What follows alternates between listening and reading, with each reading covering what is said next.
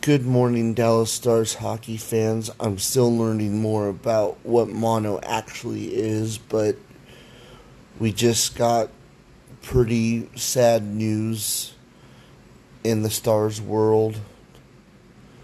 However, Miro Heiskanen is now out indefinitely because he has it, and I'm very sad because not only did I love the way he played hockey, but everything I've ever read about the guy, every interview I've ever saw, made me feel like he was a really good kid and a really good person. And I'm hoping to get more information about what that disease actually entails.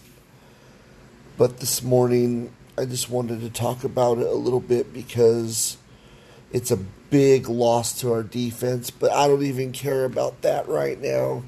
I care about a person, and I hope that he gets healthy, and I hope that he has a chance to have a really good life, and I'm sad that he's no longer going to be able to play hockey because I know he loved to play the game.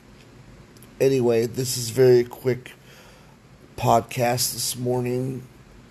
I'm trying not to cry right now, but anyway, go Dallas Stars.